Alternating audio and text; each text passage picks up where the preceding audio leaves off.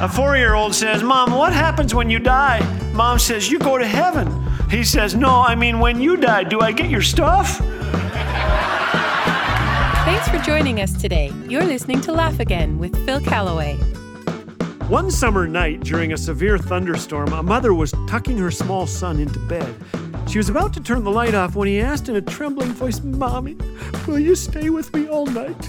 Smiling, the mother gave him a warm, reassuring hug and said tenderly, "I can't, honey. I have to sleep in Daddy's room." A long silence followed. At last, the little guy said in a shaky voice, "The big baby." Fear, do you have some? We just spent the weekend with 5 grandbabies, all under the age of 4, thanks to kids who entrust them to us and who have been prolific in the having of children department. You spend a weekend with this many children under 4, and you think to yourself, the Bible says that on the 7th day God rested. I think it was because he had not yet created toddlers. You also think it is a very good thing God didn't allow us to have babies of our own at this stage of life, not just because we might forget where we placed them, but because by Monday morning, I could not bend over and touch my toes. You see older people wearing flip-flops, and you know they have grandchildren who keep asking to be carried.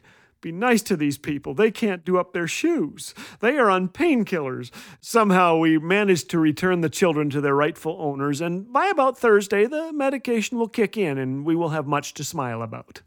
I joke, of course. We have fallen in love with these kids. Clara calls me Bubba. She is 2 and requires keeping track of.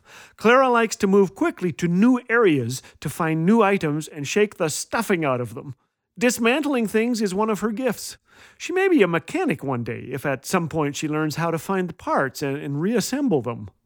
She does all this with a toothy grin and the cutest face. The girl seems fearless too. But as we ate breakfast in a restaurant, I noticed Clara leaning to one side, looking past me. I turned to look for myself. A very large and dark closet was staring at us. Now, Clara is hard to understand with a soother in her mouth. She said, "Mmm."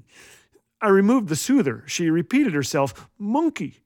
She kept leaning, wide-eyed, ogling the closet. Her Uncle Steve was at the next table. He began making monkey sounds. "Ooh, ooh, ee, ee, ooh, ooh." Clara's eyes grew wider. "Monkey," she said. She couldn't eat. She reached up at me, and I picked her up. I walked toward the closet. She wriggled and fought me all the way. I thought of saying, "Clara, there are no monkeys. The tiger ate them all." Instead, I said, "Monkeys are fun. What's his name?"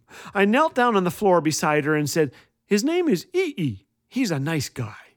She liked that more than I thought she would. She smiled. She laughed. We said goodbye to Ee, and we enjoyed our breakfast. About 11 a.m., I put her down for her nap. I've never been comfortable with the term "put her down," but that's what I did, I suppose. She said, "Nuffa-ma-ba-ba." I have no idea what she was saying. She said it again, twice. I removed her soother, and she repeated herself. "Nugga-me-bubba." "Nugga-me-bubba?" And then I recalled what her mama told me. She likes to snuggle at nap time. Snuggle me, Bubba. And that's what I did with the most precious of God's children, my grandbaby. Fear, do you have some? This is what God says to you today. I am with you. I will not leave this room. Nothing will get to you that didn't get past me first. Fear not, I am with you. Be not dismayed. I am your God. Replace that fear with a confident gratitude that you are His precious child and snuggle in. We love daily encouragement from our Laugh Again friends. Recently, we received this note. Thank you. You've helped me through some of the hardest days of my life with your humor and insight. God is good and great in my life. We pray that Laugh Again has been a reminder of the hope and joy that comes from knowing Jesus. To learn more about Laugh Again, visit laughagain.us or call 1-844-663-2424. Laugh Again. Truth bringing laughter